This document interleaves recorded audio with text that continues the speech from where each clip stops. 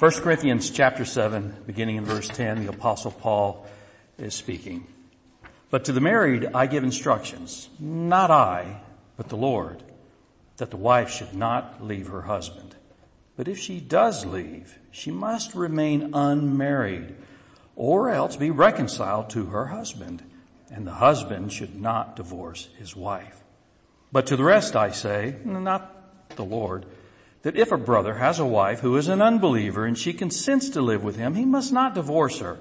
And the woman who has an unbelieving husband and he consents to live with her, she must not send her husband away. For the unbelieving husband is sanctified through his wife, and the unbelieving wife is sanctified through her believing husband. For otherwise your children are unclean, but now they are holy. Yet if the unbelieving one leaves, let him leave. The brother or sister is not under bondage in such cases. But God has called us to peace.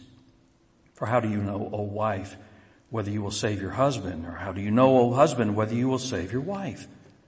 Only as the Lord has assigned to each one, as God has called each in this manner, let him walk. And so I direct all the churches. Was a man called when he was already circumcised? He is not to become uncircumcised. Has anyone been called in uncircumcision? He is not to be circumcised. Circumcision is nothing, and uncircumcision is nothing. But what matters is the keeping of the commandments of God. Each man must remain in that condition in which he was called. Were you called while a slave? Do not worry about it. But if you are able to become free, rather do that. For he who was called in the Lord while a slave is the Lord's freedman. Likewise, he who was called while free is Christ's slave. You were bought with a price. Do not become slaves of men. Brethren, each one is to remain with God in that condition in which he was called. Heavenly Father, thank you for redeeming all of us who were slaves of sin. Father, before you opened our eyes and turned our hearts, we were in bondage and had no hope. Thank you, Lord Jesus, for paying the price for our sins. And I pray that if there's those who are in ears in hearing of this, that you would turn their understanding to know that on their best day they're not good enough, that Christ had to come because he's more worthy than all of our sin, as we sang earlier. Thank you for freeing us. Thank you for these words. Write them on our hearts. As Tom speaks, we pray that you will guide him and that the Holy Spirit will speak in us and guide us. In Jesus' wonderful name, amen. Amen. Thank you, brother. Good morning. When I was very young, I learned by watching my dear mother that having a great work experience was a lot more about attitude than about the job itself. But it really wasn't until I got saved at age 16 that I began to understand what was the engine that actually drove both my mom's incredible job performance and her enjoyment in her work. That engine was her relationship with God. And that's what this passage is about. It's about contentedness in Him alone.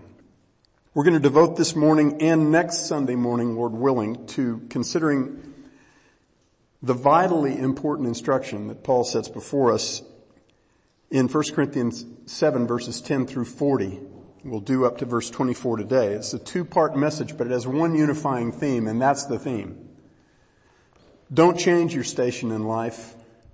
Change what you do with it. Every Christian is commanded in this passage to choose rightly between two competing pursuits. The first is the pursuit of a better circumstance for you during the time that you have on this earth.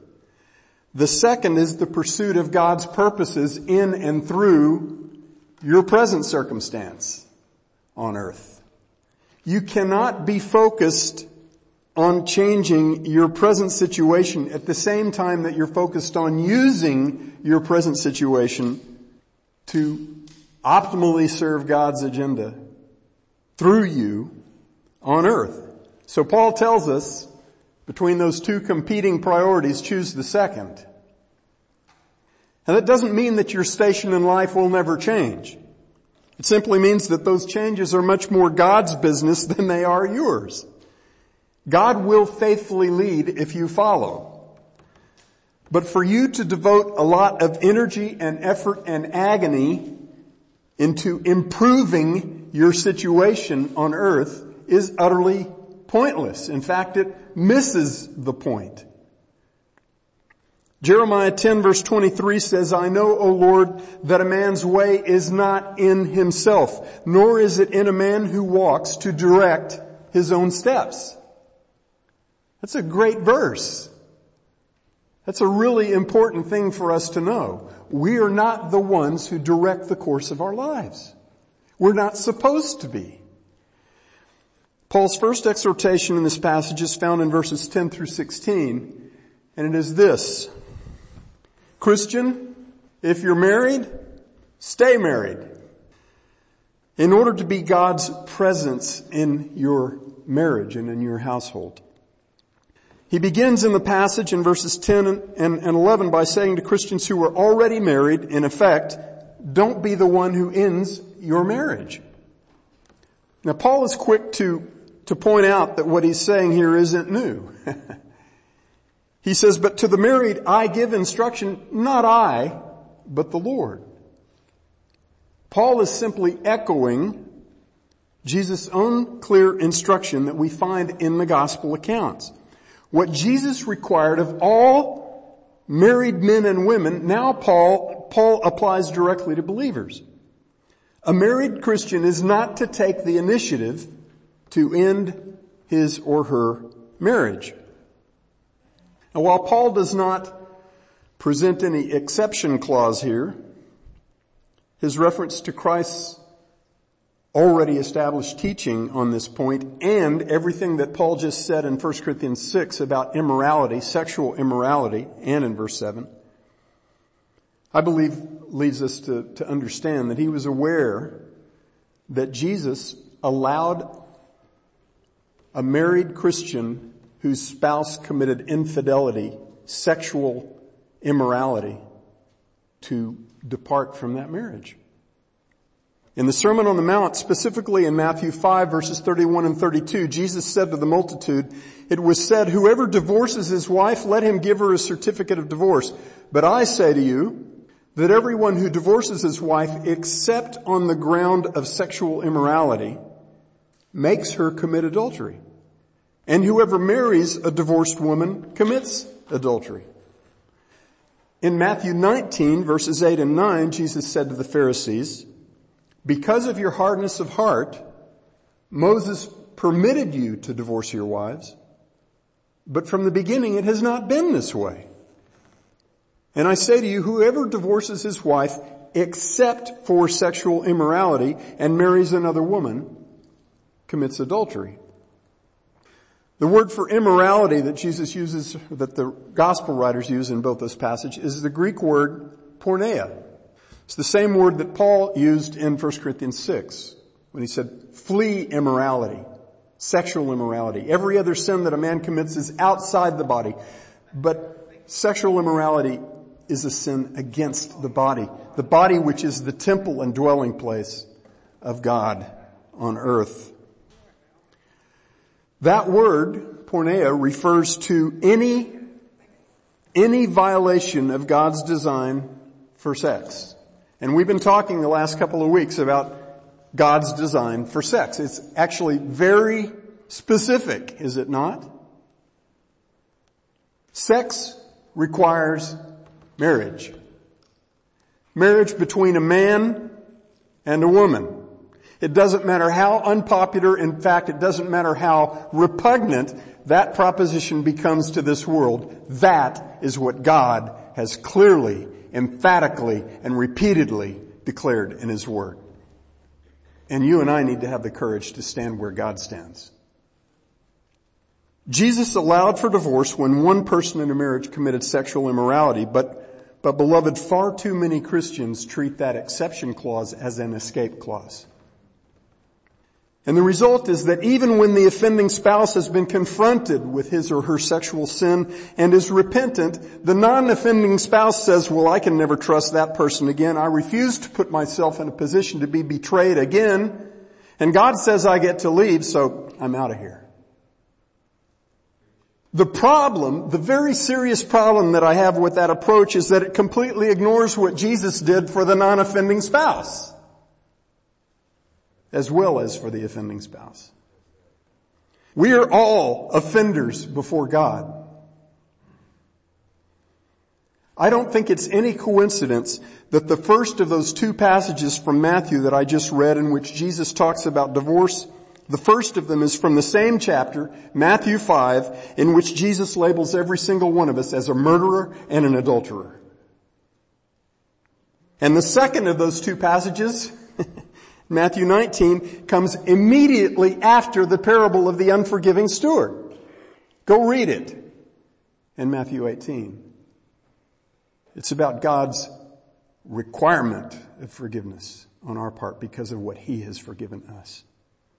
At the root of most divorces, not all, but at the root of most divorces is a grievous failure of humility before God. A misplaced conviction that one spouse is morally superior to the other. Whenever you or I are deciding on a course of action regarding a sin committed against us, our first thought and our last thought should be fixed on what God did about our sin against Him. That tells us what we need to know in dealing with others. Ephesians 4:30-32 says, forgive as you have been forgiven by God in Christ. Putting verse 11 of this morning's passage together with our Lord's instruction in the gospel accounts, if a Christian woman bails on her marriage for any reason other than sexual immorality on the part of her spouse, she must remain unmarried or else be reconciled to her husband. At the end of verse 11, Paul applies that same command to the Christian husband. Now we're very quick to see such a constraint as a terrible, even impossible burden from God, as something to be dreaded because of its harsh impact on the well-being of the non-offending spouse in a lousy marriage. But beloved, everything that God requires of His children is gracious. It's blessed, not cursed, to order our lives according to God's revealed will. Always. Even when the cost, from the world's perspective, is unacceptable or even downright crazy. For we walk by faith and not by sight. And that means that we believe God's word more than we believe our own senses. Were you called while married to an unbeliever? Paul asks in verse 12. Stay married. Paul turns his attention to believers who were married to unbelievers. First he addresses the husband with the unbelieving wife, and then he addresses the wife with an unbelieving husband. In both cases, if the unbelieving spouse consents to live with the believing spouse is supposed to stay in the marriage. Coming to faith in Christ and being a new creation in Christ doesn't mean that your marriage is dissolved in the eyes of God. Marriage is part of God's common grace to all mankind. It pictures the relationship between Christ and His church. That's what it's for. But it is given to all mankind. In verses 14 through 16, Paul spells out the why. Why should a believing spouse remain with an unbelieving spouse? He says, for the unbelieving husband is sanctified through his wife, and the unbelieving wife is sanctified through her believing husband. For otherwise your children are unclean, but now they are holy.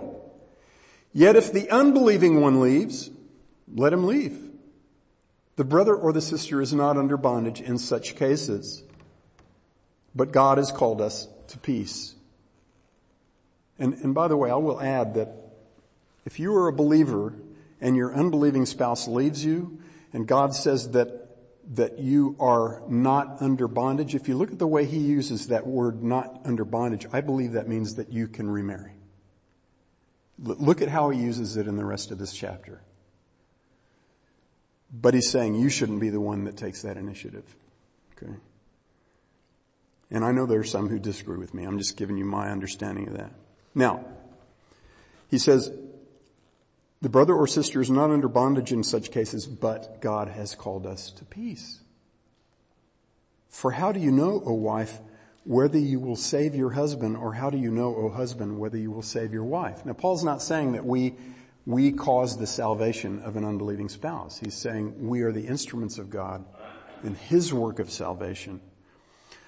That's crystal clear. Go back and read 1 Corinthians chapter 1, verses 31 and 30 and 31. For by his doing you are in Christ Jesus, who became to us wisdom from God and righteousness and sanctification and redemption, that just as it is written, let him who boasts boast in the Lord. God is the one who saves, not us. Paul's use of the words sanctified, clean, and holy in those verses differs from the meaning that he assigns to those words when he's talking about the redeemed children of God. Paul is talking here about how God uses a believer in a household of unbelievers to be his presence in that household. His presence makes things holy. Remember when Moses was on the top of a desert mountain and he sees this bush that's on fire and is not consumed? What does God say to him? Take off the shoes from upon your feet, for the place upon which you are standing is holy ground. What made it holy? The presence of God. That's what God is saying here through Paul. He is present. He just said in chapter 6, do you not know that your body is a temple of the Holy Spirit who is in you, whom you have from God, and that you are not your own? You have been bought with a price. Therefore glorify God in your body. You are a walking, talking presence of God on earth. And if you're in a marriage, and if you have children, and you're the only believer in your household, you are the presence of God in that marriage. God says, delight in that. Stay in it. This goes right back to that idea of the body being the temple of the Holy Spirit. Now, if that happens, by the way, if you are a believer in a household of unbelievers, that's not an accident. That's very intentional on God's part, and that's critical to what Paul is saying. God puts you where he wants you.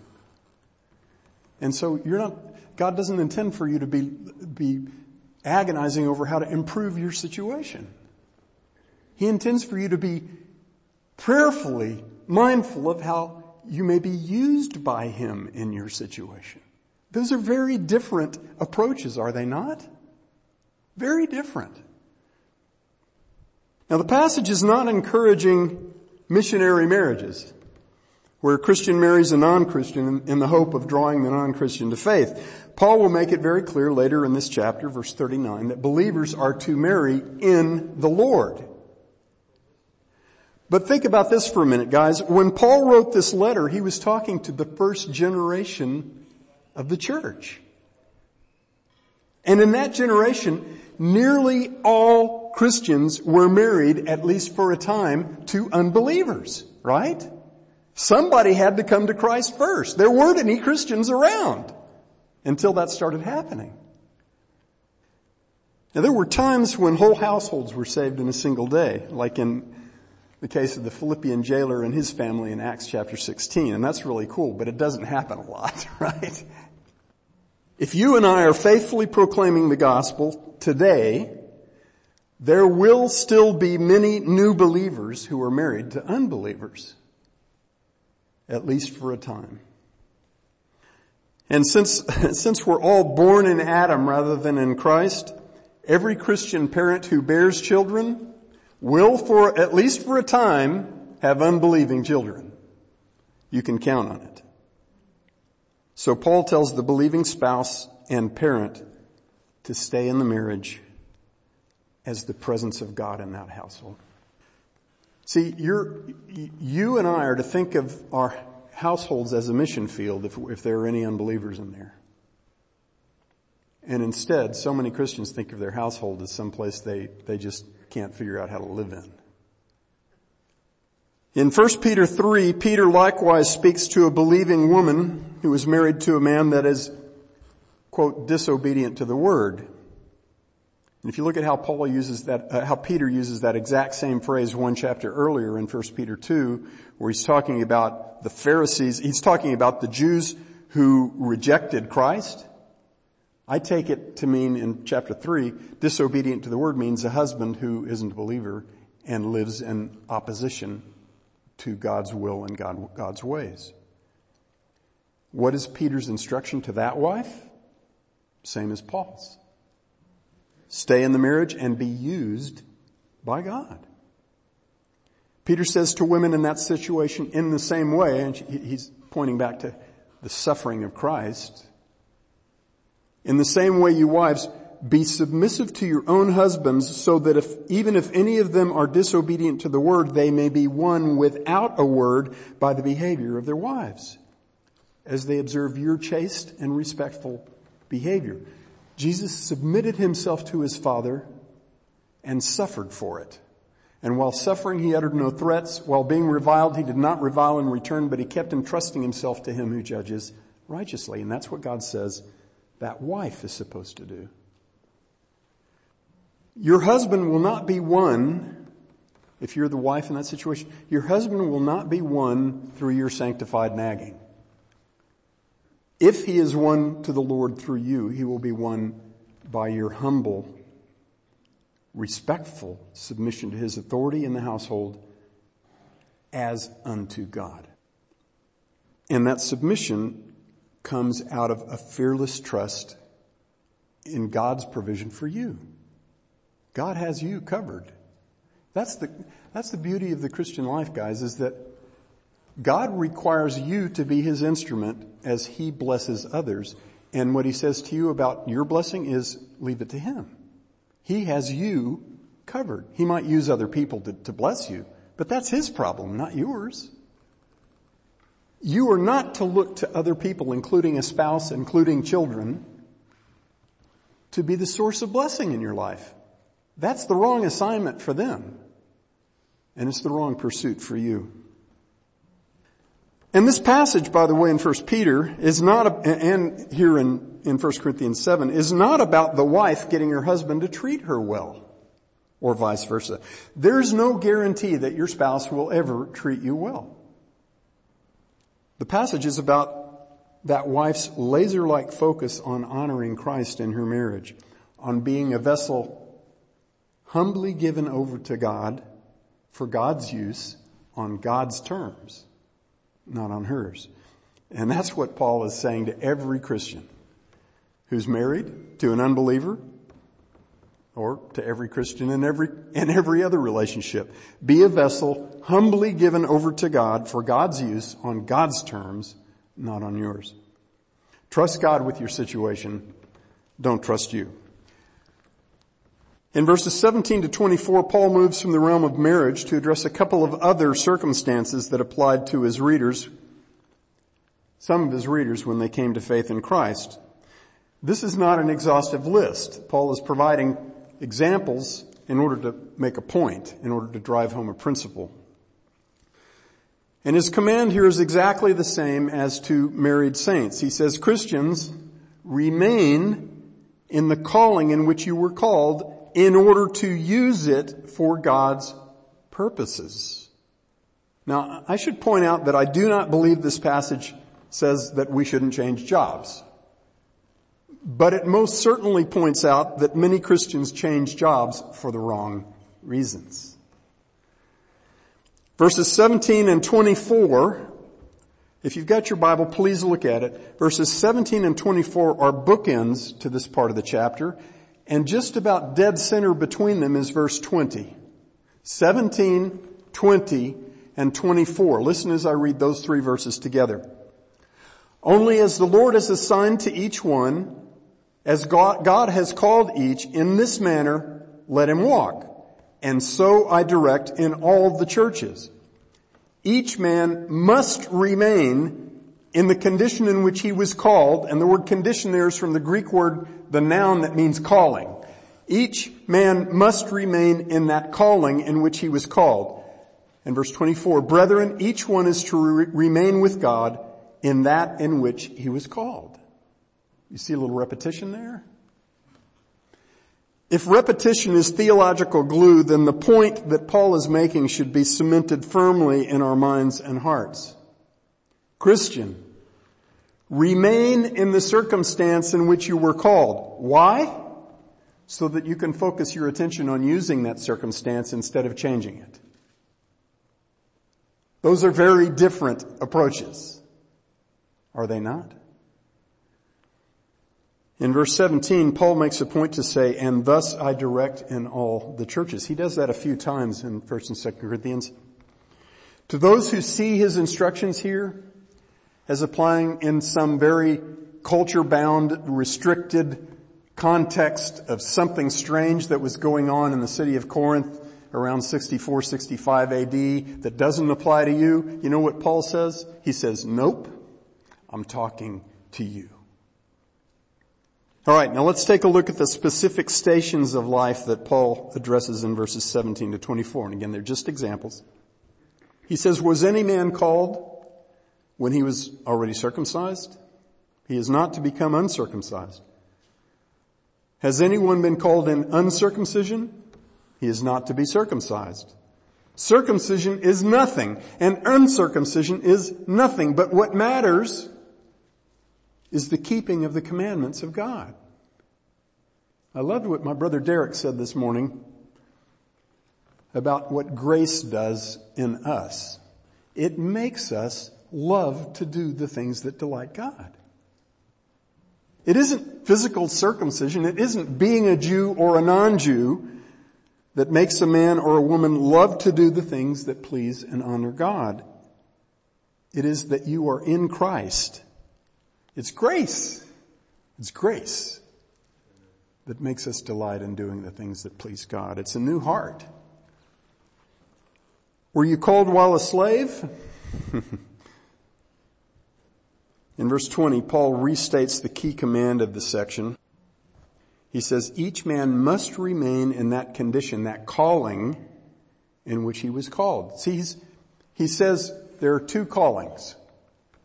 There is your present circumstance to which God called you, and there is your new identity as a Christian, as a child of God, to which God called you.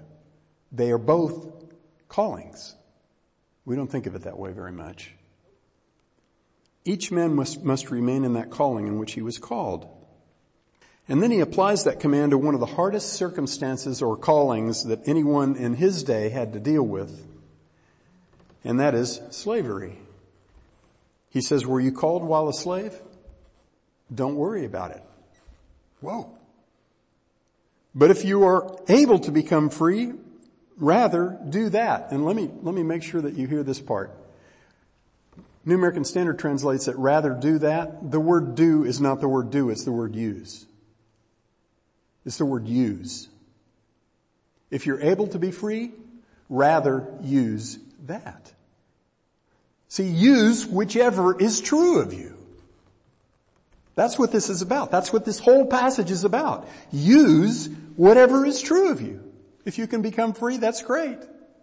There were, in an age when people were often bondservants paying off a family debt to some other more affluent family or institution, sometimes they were able to buy themselves, their family was able to buy them out of that bondage. That's what God did for you and me at the highest price ever paid in all of creation. He bought us out of slavery to sin. But that happens sometimes, and Paul's saying it's okay if you do that. But if you do that, use it. When Paul says don't worry about it, he is not being cavalier about a grievous injustice. He's not saying God doesn't care about the injustice and inequity that produces slavery on earth. He's saying, let your freedom be God's concern, not yours.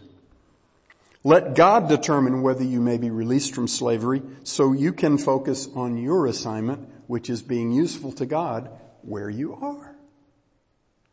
This is amazingly consistent in this passage, all of it. Paul is saying that agonizing over your station in life, even if that station is unjust and exceedingly difficult, is a waste of your effort, and it is a denial of what God has actually made true of you, even now. Your true well-being does not depend on whether you are a slave or a free man. Because your true well-being is found in being forever freed from slavery to sin and from the curse of sin, and now being made a bondslave of Christ. The world longs for absolute freedom, doesn't it? Freedom from all limitations and outside constraints. But God's Word makes it clear from cover to cover that there is no such thing as absolute freedom. It doesn't exist. Whatever choice God allows to you and me is a choice of masters. It's a choice of masters. We can serve that which destroys our souls, or we can serve the lover of our souls. But serve, we will. At the end of 1 Peter 2, Peter says this to slaves. This is, by the way, in that same passage where he was talking to wives. He says, "Slaves, be submissive to your masters with all respect, not only to those who are good and gentle, but also to those who are unreasonable." And the word's a little more strong than that. It's the word crooked. Also to those who are crooked. "For this finds favor, if for the sake of conscience toward God a man bears up under sorrows when suffering unjustly. For what credit is there if, when you sin and are harshly treated, you endure it with patience? But if, when you do what is right and suffer for it, you patiently endure it, this finds favor with God." And then, get this, and then he says, "For you have been called for this very purpose." What very purpose? Guys, to suffer unjustly for doing what is right. And then he gives us the template. "Since Christ also suffered for you, leaving you an example to follow in his steps." An example of what? Of suffering unjustly. "Christ, who committed no sin, nor was there any deceit in his mouth. And while being reviled, he did not revile in return. While suffering, he uttered no threats, but he kept entrusting himself to him who judges righteously." And by the way, what happened to Jesus because he entrusted himself to the one who judges righteously? Well, the next verses tell us. "He himself bore our sin in his body on the cross, that we might die to sin and live to righteousness.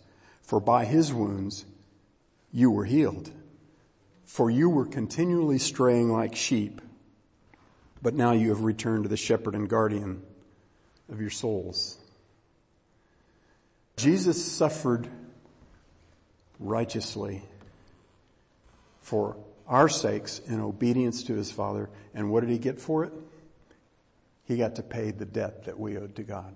So if the servant's not greater than the master, what does that tell you about what might be the outcome of your obedience to God? Will it guarantee you a good and comfortable life? No. We got to get rid of that kind of thinking, guys. What it will guarantee you is your participation in the suffering of Christ in order that you may participate in his glory. The first has to come before the second, and it will, because that's the way God does things. All right. God's command to all of his children who live under unjust oppression is be like Jesus, who left the justice that was due to him entirely in the hands of his Father, who always judges justly. The only justice that's due to you and me is eternal condemnation by the hand of our perfectly just, perfectly righteous God, whose character we have violated at every turn. But Jesus deserved just treatment by men, and instead he received unjust treatment. If he did not take it upon himself to end that injustice before it was God's timing, who are you and I to demand justice for the wrongs done against us? God wants you and me to know that the injustices of other human beings against us are not our concern. They are His concern. And He wants us to know that when it comes to true well-being, those injustices done against us are absolutely no threat to our well-being at all. None at all. Now, that absolutely doesn't mean that we're not supposed to care about injustices perpetrated against us. It simply means that God hasn't appointed us to address those injustices. We leave that to Him.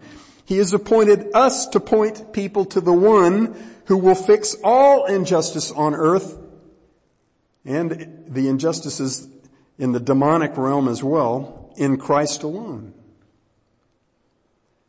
One of the most powerful ways that you and I do that is by humbly giving our own well-being over to God. The usefulness to God of that kind of simple trust in Him on the part of His children when we are oppressed is off the charts. The power of that in the hands of God is off the charts. Where we mess up our usefulness is when we become our own advocates. One of the favorite accusations that is continually raised against biblical Christianity is that the God of the Bible endorses slavery. Or at the very least, that He turns a blind eye toward injustices like slavery, and He does nothing about them in the here and now. But those accusations are false witness against God, because they deny what God has very clearly said in His Word about His unbreakable plan to forever end all injustice, all prejudice, all racial hatred, all inequity, every other kind of division or harm that exists between human beings. God has told us how and when He will completely put an end to all such violations of His character. He has told us that His Messiah, Jesus, the long-promised King of Kings, will establish perfect justice and righteousness to the ends of the earth. When? When the only people who remain on a redeemed earth are redeemed people. Until then, the world will remain a terribly unjust place. See, the problem, beloved, is not that God has been silent about injustice. The problem is that the world doesn't like His answer. The world demands that the how and when be on man's terms and not on God's terms, and that's not going to happen. You know why? Because men are unjust. People are sinners. They're not going to do just things. God's not going to hand that over to us. When an unbeliever says to you, well, I could never worship a God who would put off dealing with the injustices that are around us right now, you and I get the marvelous privilege of telling them what God is doing right now about injustice on earth. This room is an example of what God is doing about injustice on earth. God is miraculously changing the hearts of men and women right now, one heart at a time, so that those whom He redeems love His perfect justness and righteousness. God is adding daily to His spiritual household, made up of people from every tribe and language and nation, who are all children of God. A household in which there is neither Jew nor Gentile, slave nor free man, male nor female, for we are all sons of God. Firstborn sons with the full rights of inheritance that belongs to the one firstborn Son of God, Jesus, because we are in Jesus. And so Paul says in Romans 8:17 and 18, says that if we are children, we are heirs also, heirs of God, we inherit God, and fellow heirs with Christ. Fellow heirs with Christ. What belongs to Christ, guys, belongs to us. All of us, together. God does not minimize the injustice of slavery in any way, but make no mistake, and this is very important, He never makes it the church's assignment to end slavery or any other injustice that proceeds from the hearts of sinful men and women. Because in order to do that, guys, we have to end sin. And the only one who can and will do that is God. And He's already done everything that's necessary at the cross of Jesus Christ. We're just watching it play out. Is it wrong for a Christian to work zealously to put an end to an unjust practice on earth, the way William Wilberforce worked tirelessly in England to bring about the end of the slave trade at the beginning of the 19th century? It's not wrong at all. It's good and commendable for those who love the justness of God to stand against injustices on earth. But every believer's God-given assignment always goes beyond addressing temporary earthly suffering. And if we forget that, we miss our mission. God has not left us here to make people's lives less painful between now and the time they go to hell. It is not the mission of the church to get unsaved people to behave better. The mission of the church is to seek and save the lost as witnesses and ambassadors of Jesus Christ, and then to make disciples of the saved. Disciples who deny themselves and take up their crosses daily and follow Christ. Almost done. Verse 24 restates the same central command that Paul has camped out on since verse 17. He says again, "Brethren, each one is to remain with God in that in which he was called." I said right at the beginning of this message that the Christian is commanded through Paul to choose rightly between two competing pursuits. The pursuit of a better circumstance for you on earth, or the pursuit of God's purposes in and through your circumstance on earth. What is God's plan for you and me? What is He using our circumstance to accomplish? Why did He leave us here after saving us? We are not here to find well-being in worldly comforts and protections. We are here to be useful to God. We are here to serve His eternal agenda, not our temporary one. We are here to advance His kingdom and His righteousness. We are here to be His witnesses. We are here to continue the work of Jesus Christ to seek and save the lost. Because we, the church of Christ, are the continuing incarnation of Christ on earth. And He's still seeking and saving the lost through us. I don't want to give him a big head, but my beloved brother Ken Hillard, I've thought of him so many times this week as I've been in this passage. There's a guy who cares nothing about the ambitions that drive so many people. But he cares so very much about the souls of the lost. He cares far less about his reputation in the eyes of people than about Christ's reputation in the eyes of people. When I grow up, I want to be like him. We have, by the amazing grace of God, been made a chosen race, a royal priesthood, a holy nation, a people for God's own possession, for a purpose. And that purpose is that we may proclaim the excellencies of Him who has called us out of darkness into His marvelous light, so that other people can join us in that marvelous light.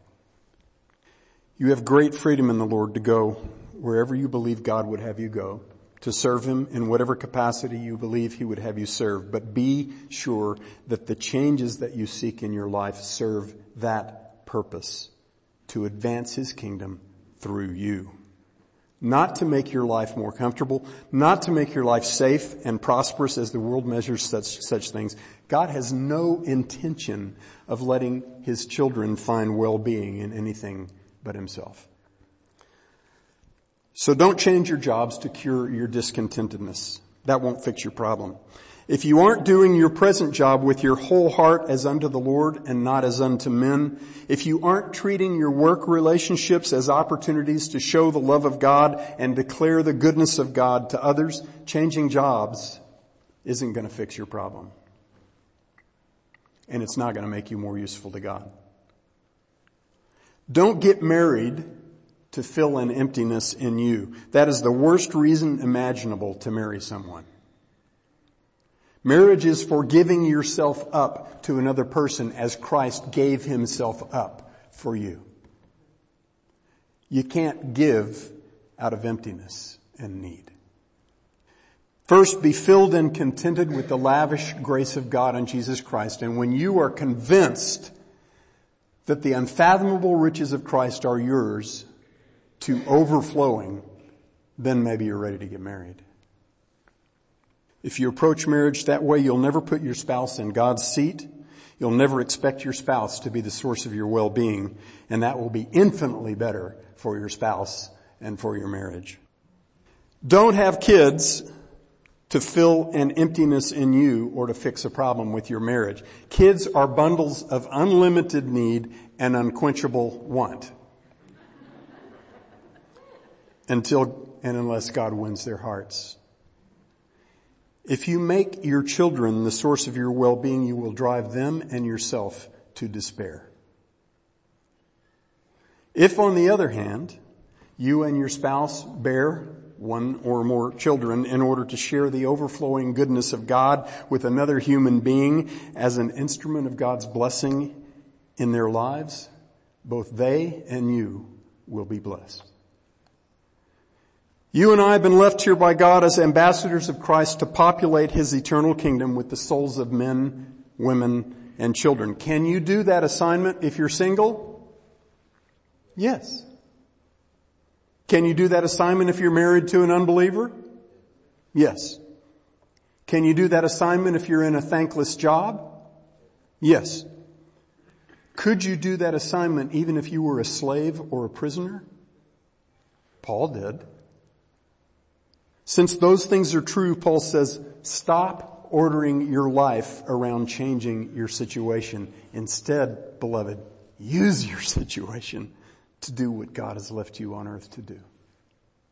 And rejoice right where you are. Here's the last thing I'll say. Philippians 4 verses 11 through 13. Short passage. Paul says, I've learned to be content in whatever circumstances I am.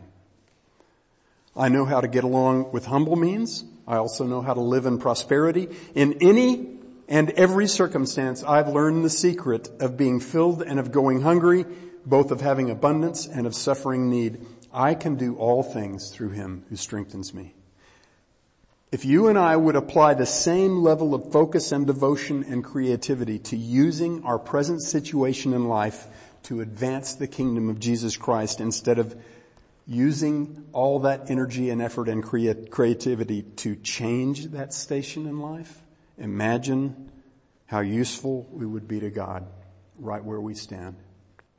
Dear Father, we hear you loudly and clearly that our calling, our well-being, and our usefulness is not found in changing our situation, our job, our family relationships, our friendships, but it is found in submitting all those circumstances to you so that you may do your eternally good work in and through us on this earth.